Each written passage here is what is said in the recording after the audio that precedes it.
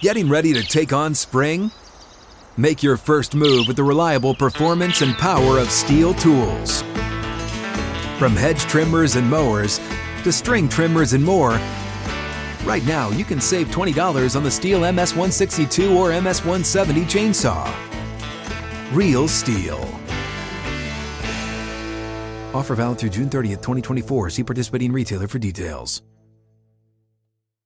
Live from the 6th and Peabody Studio and across the Outkick Network, this is Outkick 360 with Jonathan Hutton, Chad Withrow, and Paul Kuharsky. Out of the gates and ready to go. Outkick 360 is underway.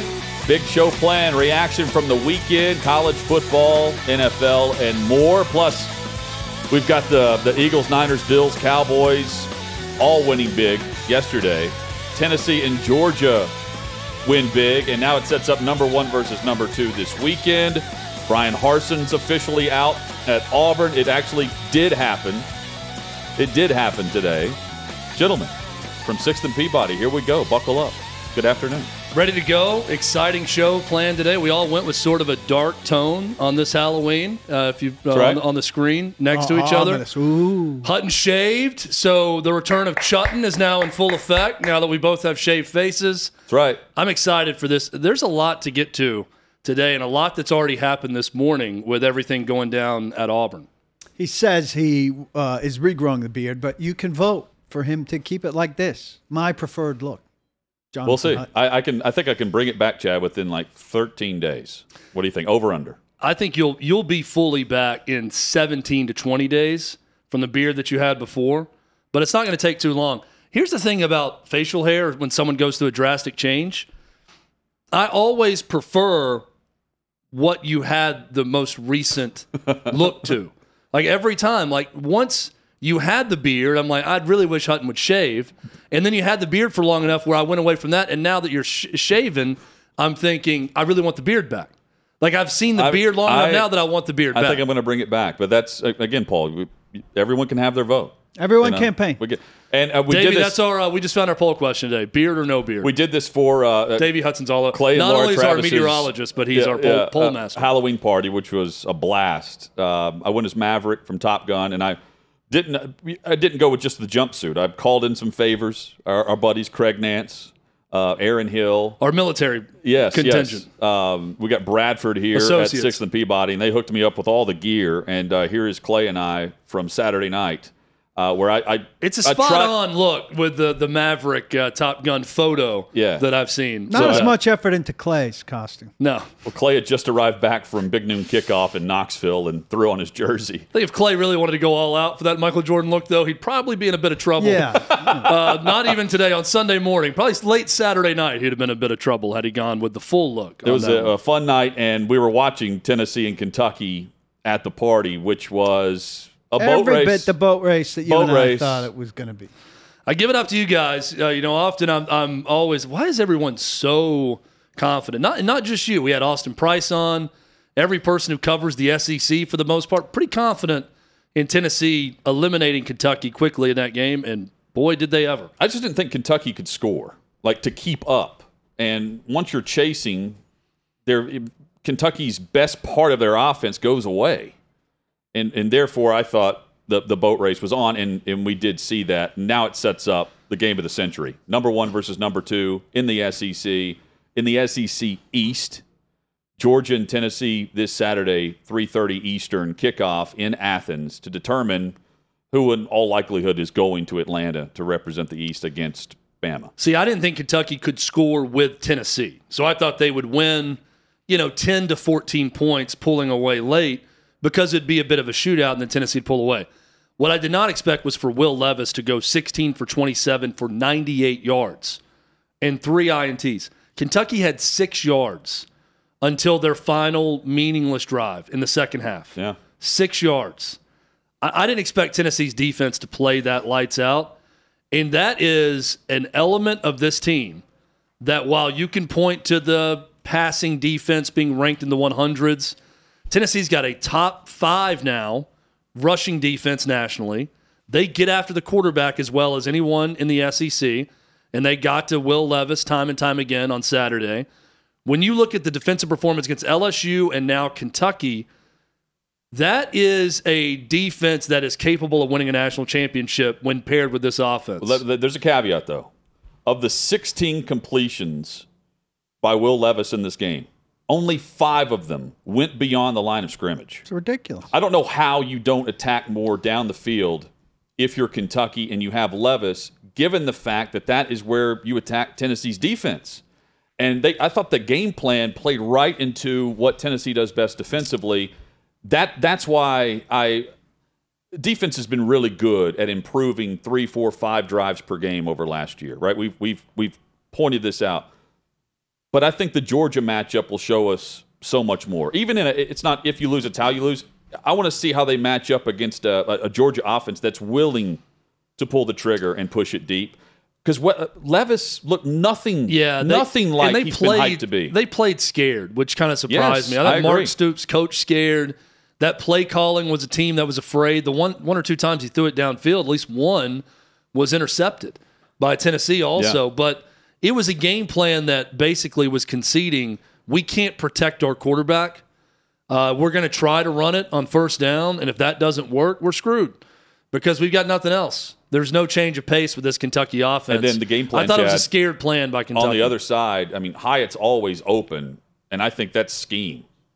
They are getting matchups, and Hooker's able to get them into the right play and deliver the football to the guy who's going to be open based on the way Heupel has set this up. I'm looking, I went, as we're talking, to Mel Kiper's Twitter to see if, in fact, there's any commentary on Will Levis because he had him as the... Please tell me there's something. There's nothing. Well, There's nothing since October 19th, which is the same day he had the case for Kentucky's Will Levis as the number 1 quarterback. A few NFL draft notes at college football mid-season. There's no tweets since. 2 things, though. How does Kiper make headlines right now if he discusses Bryce Young or C.J. Stroud? He's going to make headlines with them come February, March, and April. This is how he gets his stuff read and how he gets to the front page at ESPN. And number 2, I searched, we were at the party searching for this. I wanted to see where they had, the latest mock draft had him number 7 overall. So, yeah, I mean, I just don't see it. That was the opening of the broadcast with Fowler and Herbstreit. They were saying he is, by ESPN, the 7th ranked prospect overall. Well, look. In the draft. I have never seen it, though, but it's not just Kiper. I mean, well, that's fair too. It's a lot of draft nicks that are saying this guy is going to be a first-round pick. I mean, I see some of the physical ability, but he's not running for a lot of yards. He's not scrambling. He's got a strong arm, but he doesn't make good decisions. There were a couple throws I'm thinking, why are you even trying to fit it into that spot, not seeing the defense? I'm not going to pretend to remember last year at Halloween, but were we talking about Pickett and Willis? Pickett, yes. As top 10 guys? Willis at Liberty was being discussed, but it was more about what will happen. Yeah. And Pickett, what Hugh Freeze Pickett was going into the season a Heisman Trophy hopeful. Yeah. Based on his previous year at Pitt. I mean, I remember the second game of the year against Tennessee, all the talk was Peyton Manning loves this guy. Not talking about the Tennessee quarterbacks, talking about how he texts with Kenny Pickett because he's at the Manning Passing Academy. So setting aside... It was him and Corral. Setting aside Bryce Young and setting aside C.J. Stroud, my question is, are teams going to go back to forcing quarterbacks early, or was last year a lesson in if you don't really see it, don't really force it? I think because you create expectations and whatever. Well, does Will Levis look like he's got that much more talent than Kenny Pickett? See, I don't know, decision-making wise. They like him because of the pro-style offense, but again, like I don't. But what's a pro-style offense anymore? Too is kind of the question. Right? I mean, we saw I formation quite a bit yesterday in Houston, so we'll get to that at some point too. No, it's real football, right? That's what Will Levis mistakenly said during the week when talking about Tennessee versus Kentucky.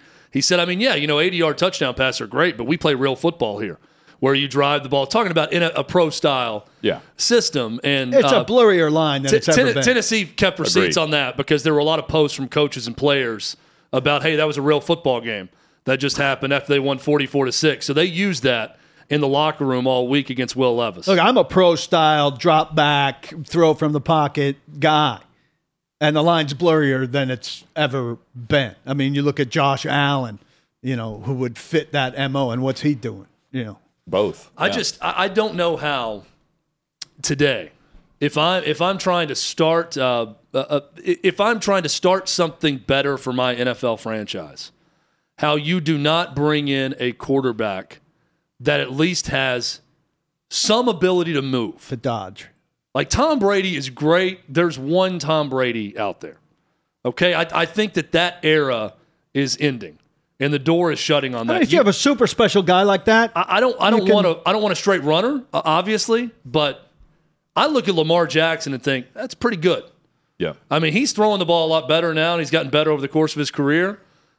I don't need elite running ability to that level of Lamar Jackson, but you got to have some of that. And the way college offenses are designed, it's to showcase some of that. Meanwhile, Will Levis has rushed for like minus 72 yards this year because he keeps getting sacked. He's never running out of trouble and taking off and running. He should.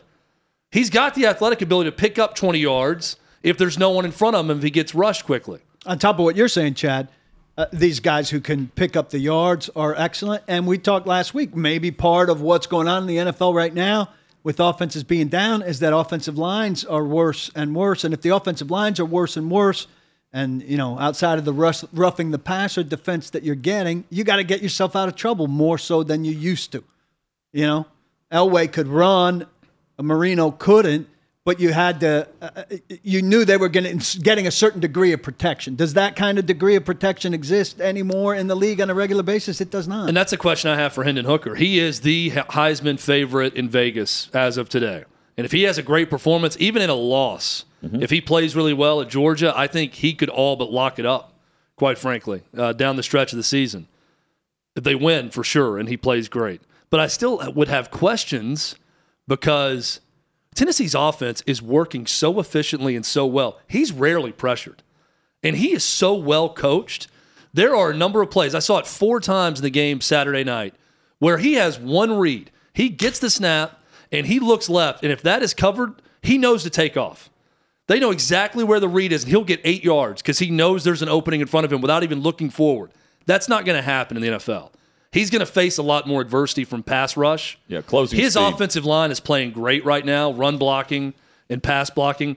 He wasn't really pressured that much even on Saturday night. He's sitting back there, and he's finding open guys.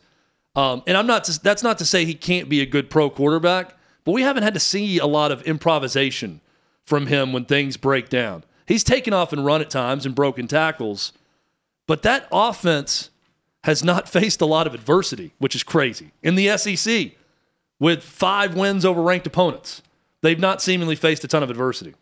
On paper, it looks as though the Bulldogs match up so much better than what Alabama did defensively against this offense. They'll face adversity Saturday. We will get into the matchups both today and throughout the week on the massive game in Athens, number 1 versus number 2.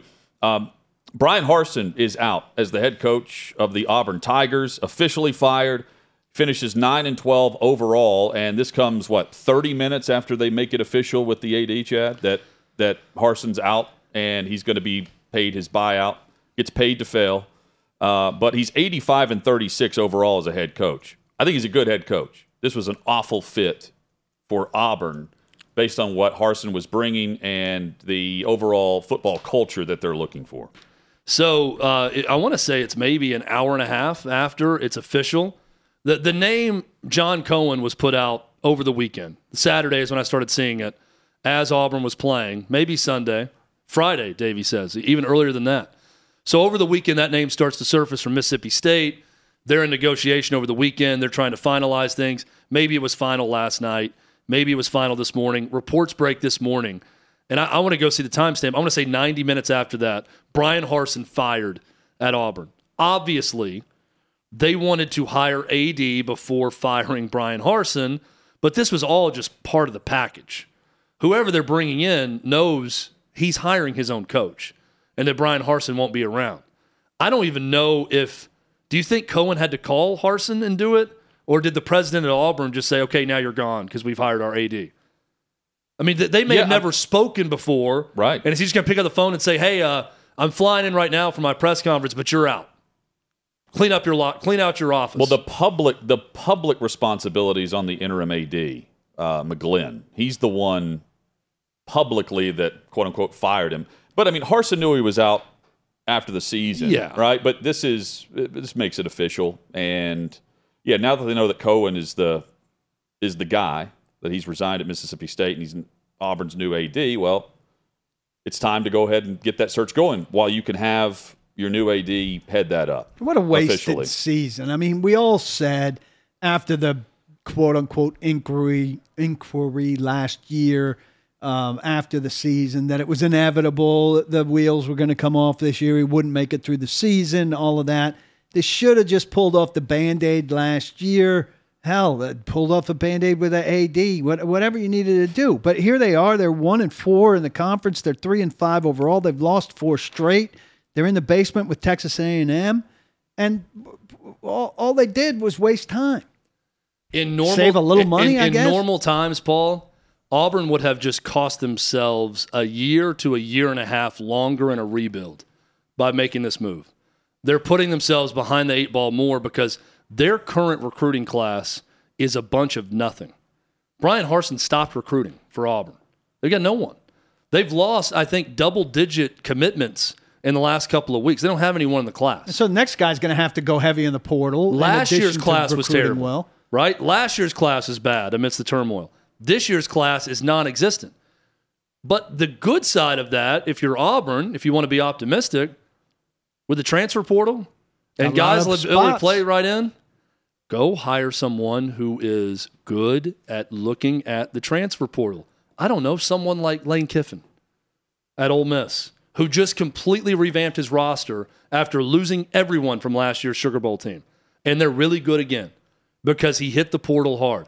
You could turn it around quickly if you brought in a coach that could bring a lot of their guys with them or aggressively recruit the portal and bring in proven college players to your program. You know, the other factor is, you know, they had a lame duck AD at the time because he was out prior to the start of the season, and Harsin was his hire. So they get him out. They figure Alan Green. They figure out who the new AD is going to be. We now know it's John Cohen. Got to sync that stuff up better. Well, they're also, I mean, if they fire him last year, they were 13 months removed roughly from paying Gus Malzahn $21 million to leave. That was 2 years ago. Space out the money. So, yeah, but I mean, if you want to space out the money, they're beholden to their big donors to pony up if they want to oust this guy. And they chose to let it ride after the inquiry in February. Not in December, but in February, when it really doesn't make much sense to make a coaching change then. Because you're 2 weeks away from spring practice. No one's leaving at that point, unless you're getting someone like Gruden.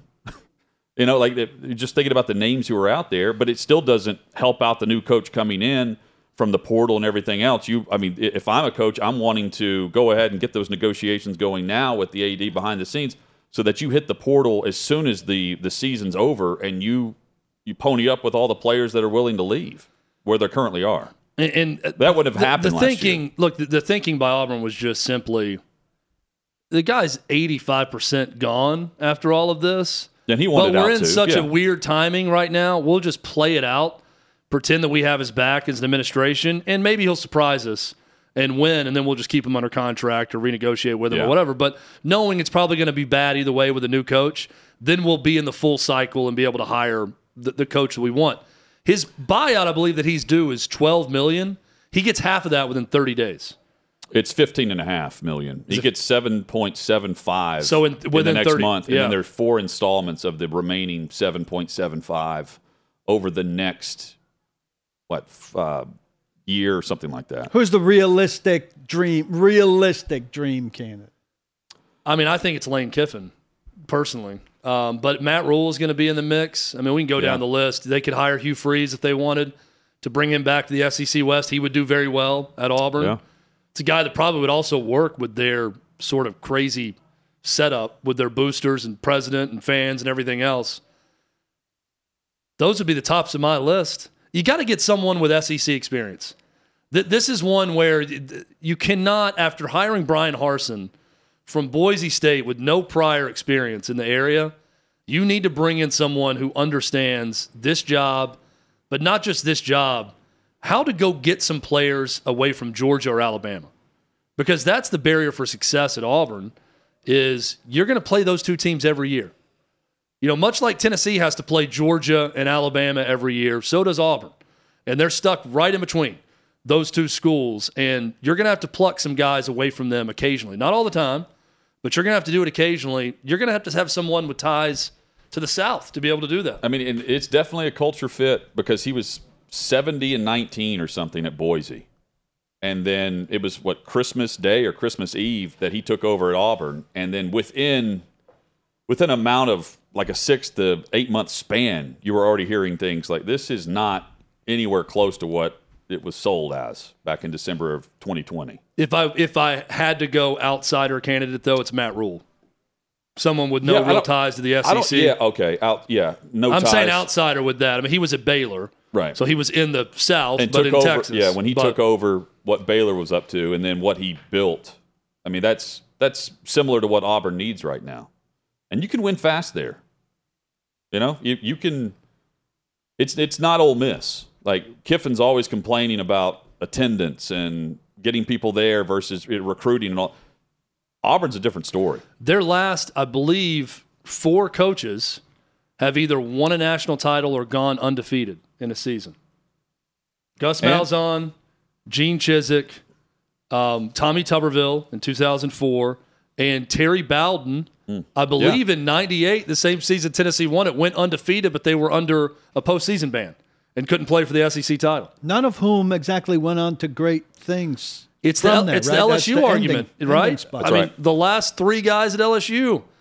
It's not just Nick Saban. It was Les Miles and Ed Orgeron won national titles at LSU. You can win at Auburn. Is Matt Rule the Bruce Pearl hire, where it doesn't matter where Pearl goes, he's going to win in the college basketball world? It's hard to know. I don't know if there's just a deadlock, just a lock that you can find that guy and he's going to choose Auburn over whatever else is open to you.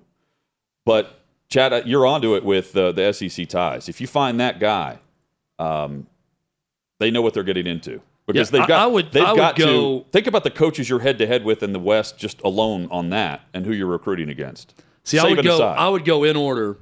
Kiffin, and they've done this once before. They hired Tommy Tuberville from Ole Miss. They've hired Ole Miss's coach before. I would go Kiffin, Freeze, Rule. And I don't think it should go past those 3. I think if you're Auburn, if you play it right and you give them the assurances needed, you're going to land one of those 3.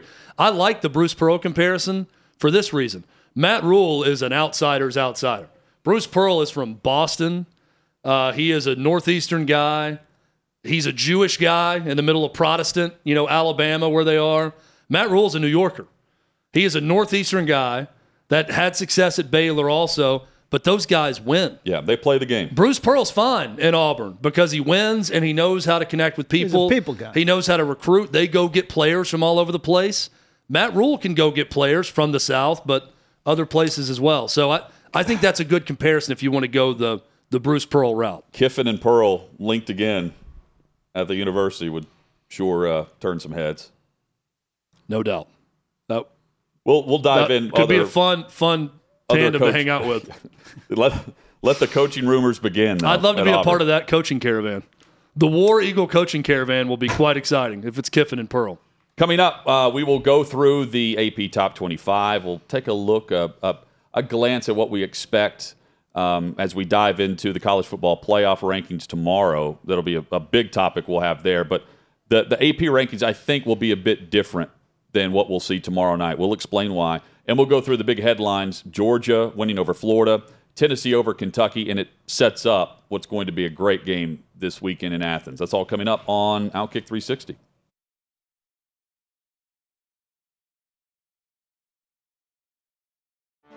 Get ready for the greatest roast of all time, the Roast of Tom Brady, a Netflix live event happening May 5th.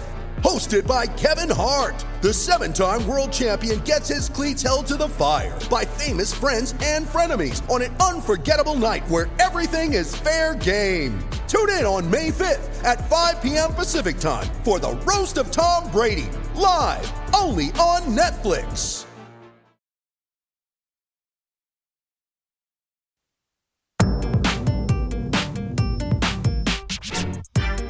It's number 1 versus number 2 this coming Saturday in Athens. Outkick 360 rolls on from 6th and Peabody with Yeehaw Beer and Old Smoky Moonshine.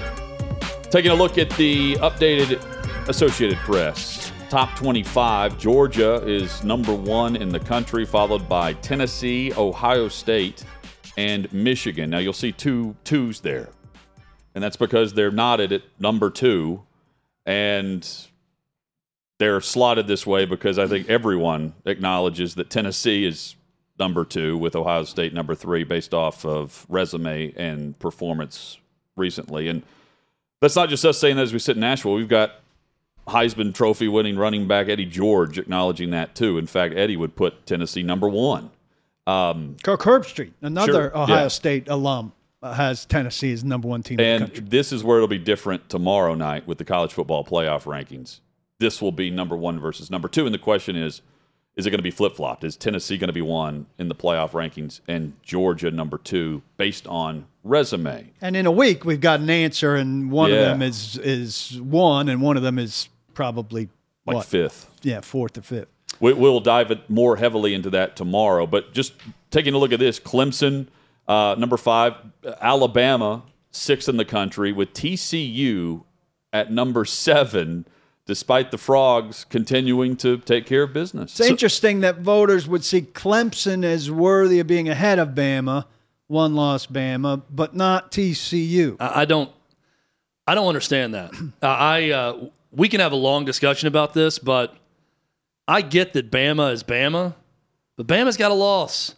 And I'm a believer that we got to go with what we've seen so far. And if you're undefeated and you've played a decent schedule and you're in a Power 5 conference, you need to be slotted ahead of Bama right now. TCU's probably going to lose one of these games down the stretch. If I had to guess, they're going to drop one of those games. Could be at Texas, could be any one of those tough games, Baylor. But how is Alabama? I want to wait until the college football playoff ranking comes out to have my full reaction. Bama should not be in the top 4. And I've seen them in almost everyone's top 4, not just one spot ahead of TCU in the college football playoff. Ahead of Michigan in some cases, ahead of Clemson, ahead of TCU. I just don't think that's right. I believe Tennessee, based on resume, should be number 1 in that first playoff ranking.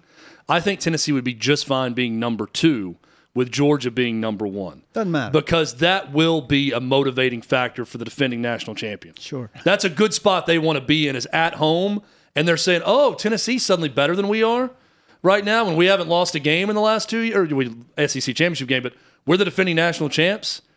I think that would be motivation for Georgia. I'm just looking at it from the perspective of if Tennessee's number 1 and they lose this week and they drop to 5, you're not going to fall that far. And then you win out, but Georgia goes to Atlanta.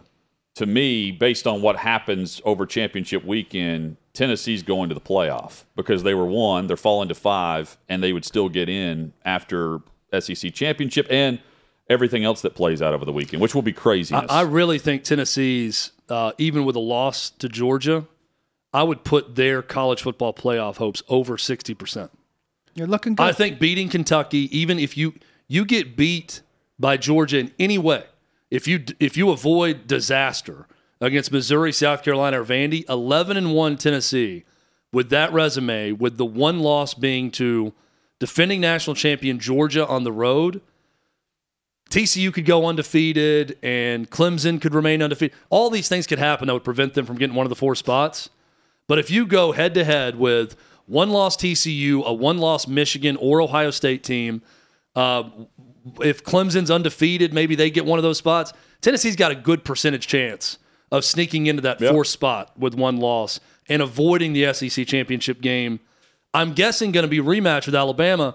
But, boys, we got a pretty big game in Baton Rouge this Saturday night, and suddenly got that Brian Kelly's LSU team looks great. And then Ole Miss is just around the corner for them too, for Bama. Yeah. So Yeah, they're not skating through by any means. Just Alabama being between the two undefeated teams makes no sense. Either you think they're better than the two undefeated teams, or you think the undefeated team should be ahead of them.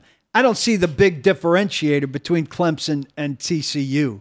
So I don't know what splits it here. But if the voters are generally thinking that they fit in between those two, it doesn't make sense to me. It's an elitist voting to me to have Clemson Conference. and Alabama above TCU. I mean, let's TCU and Clemson's resume right now. TCU's every bit as good as Clemson, if not better, than who Clemson has beaten. But Clemson's Clemson. They've won multiple national titles and been to a bunch of college football playoffs. And Bama's Bama. So in the eyes of the voters, it's going to be hard. I'm really curious to see what I think is a more impartial college football playoff committee does with those teams in the order, because I think they're going to get it right before the AP will. And I think we saw that a year ago with Cincinnati. Cincinnati not being snubbed was what was right. And they got it right. I don't care that it was 27-6 loss to Alabama in the playoff. They got it right. Cincinnati had a good resume, and they went unbeaten, and I'm glad they put them in. They deserved it. So I want to see what the playoff committee does with this. Looking at LSU, though, LSU is a missed extra point against Florida State away from being right there on the fringe of where Bama is and TCU in this AP ranking. They're a top 10 team. It was just that one loss at home to Tennessee. That's how close Brian Kelly's team is right now.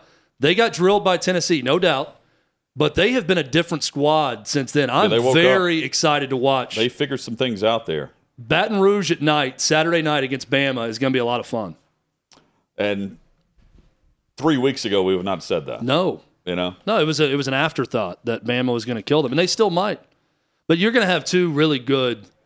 I mean, Tennessee was a great environment for the Alabama game, but going to LSU, going to Ole Miss, and what's going to be an enormous game in Oxford, those are going to be fun settings to watch a college football game with Alabama participating. I thought Georgia-Florida was going to end up like Tennessee-Kentucky after that first half. Florida punted on their first 5 possessions, and they had 2 total first downs in the first half. And I think, 75, 80 yards total in the first half for the Gators against Georgia's defense. But then Florida opens the third quarter, and they score 17, and all of a sudden it's a one-possession game. And you're thinking, man, Florida's going to – they're right back in this.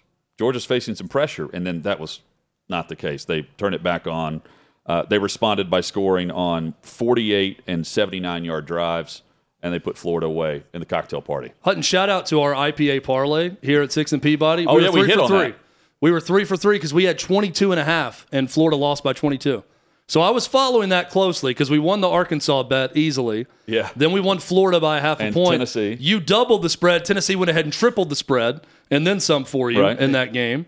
So that was a good weekend for the IPA parlay. Florida looked impressive in that comeback, but that game was over at halftime. There was no catching Georgia with the start Florida had, where it was 3 and out, 3 and out, 3 and out, 3 and out to start that game. But Stetson Bennett was shaky throughout. He had a couple picks. He completed 19 of 38 pass attempts. So there were times where you're thinking, man, they may get a defensive score again, or they may do something to where, it just may not be Georgia's. Point being, they hung on and they responded the way you're supposed to respond after Florida, has a little rally to them. And they treated Florida like Tennessee treated Kentucky.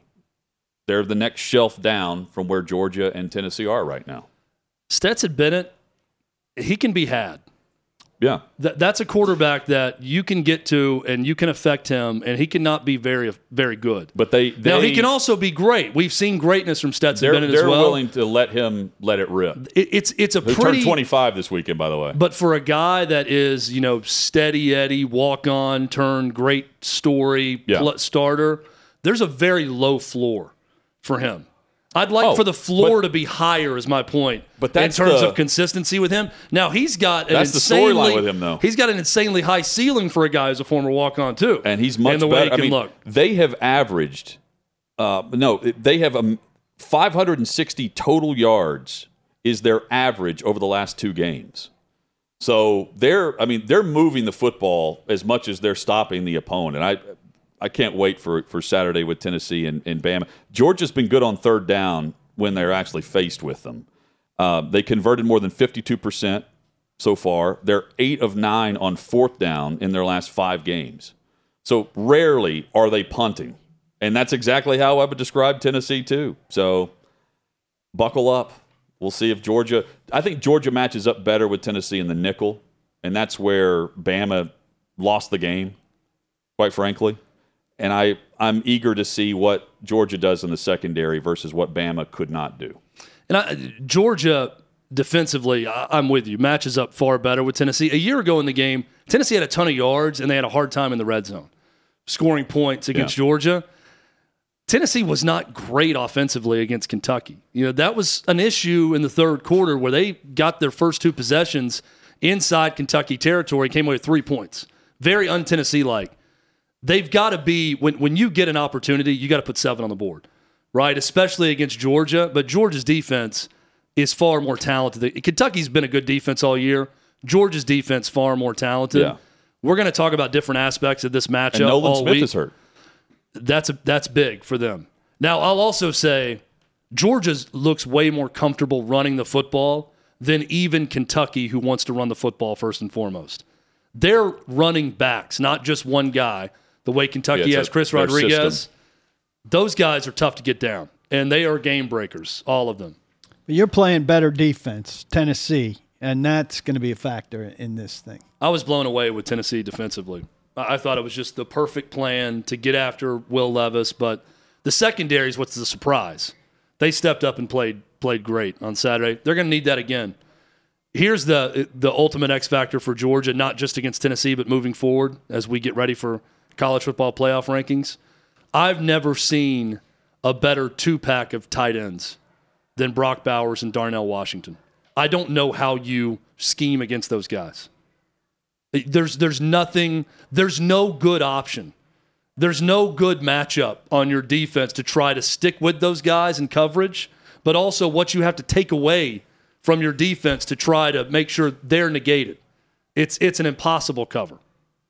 Here's Josh Heupel discussing the initial thoughts on the matchup as Tennessee travels to Athens this Saturday to face the Bulldogs. You can win a game with confidence because you've paid the price, you've worked, you've prepared to go out and play the right way. Both teams, I'm sure, are confident and should be. For us, this week preparation is going to be key. They're really good. You got to understand their schemes, the personnel, the battles within the battle are going to be really important.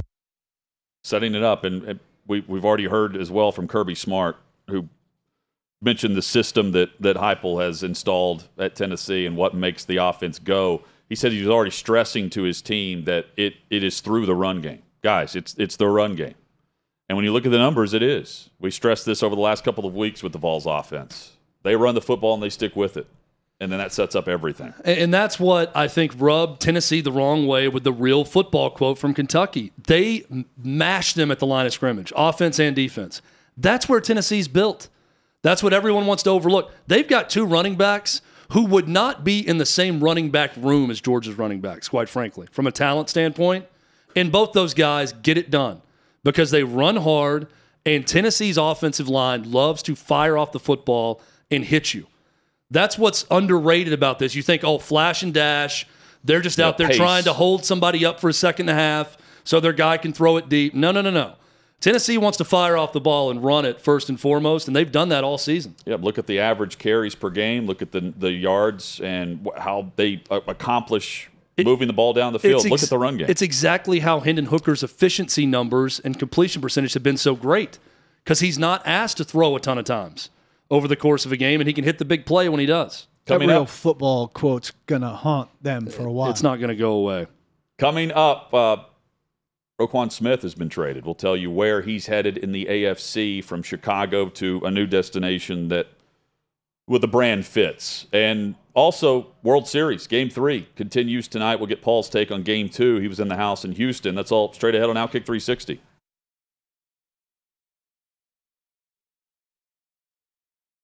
You ready? Showtime. On May 3rd, summer starts with The Fall Guy. Let's do it later. Let's drink a spicy margarita. Make some bad decisions. Yes. Audiences are falling in love with the most entertaining film of the year. Fall Guy. Fall Guy? Fall Guy. That's what the poster said. See Ryan Gosling and Emily Blunt in the movie critics say exists to make you happy. Trying to make it out? Nope. Because I don't either. It's not what I'm into right now. What are you into? Talking. Yeah. The Fall Guy. Only in theaters May 3rd. Rated PG-13.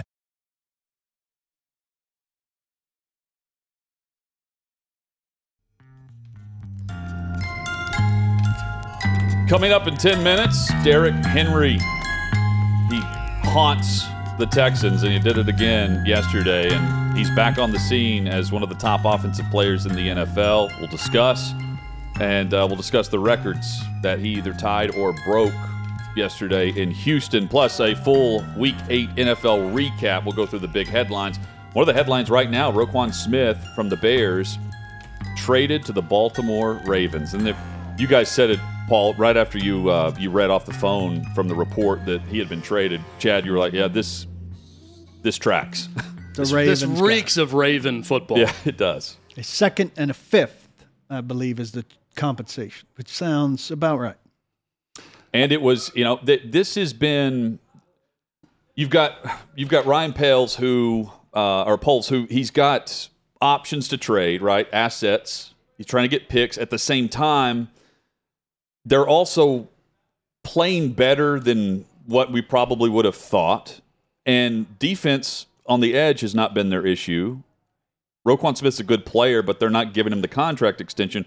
You kind of felt like this was coming, and now's the time to do it. And they're building for the future. I don't blame him as a new GM and a new head coach in there. It's just this is one of the difficult things where you're like, man, this sucks because we're mailing it in, and we've got year 2 for Justin Fields. But in the long run, this will help them with the picks they're going to acquire.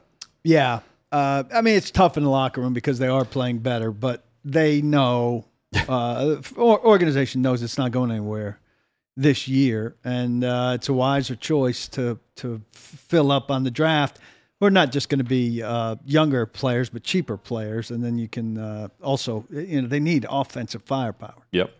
This is one, though, if you are, and I'm anti trying to appease the quarterback's ego at times, but it's a difficult explanation to Justin Fields right now in year 2 because he has picked it up a little bit.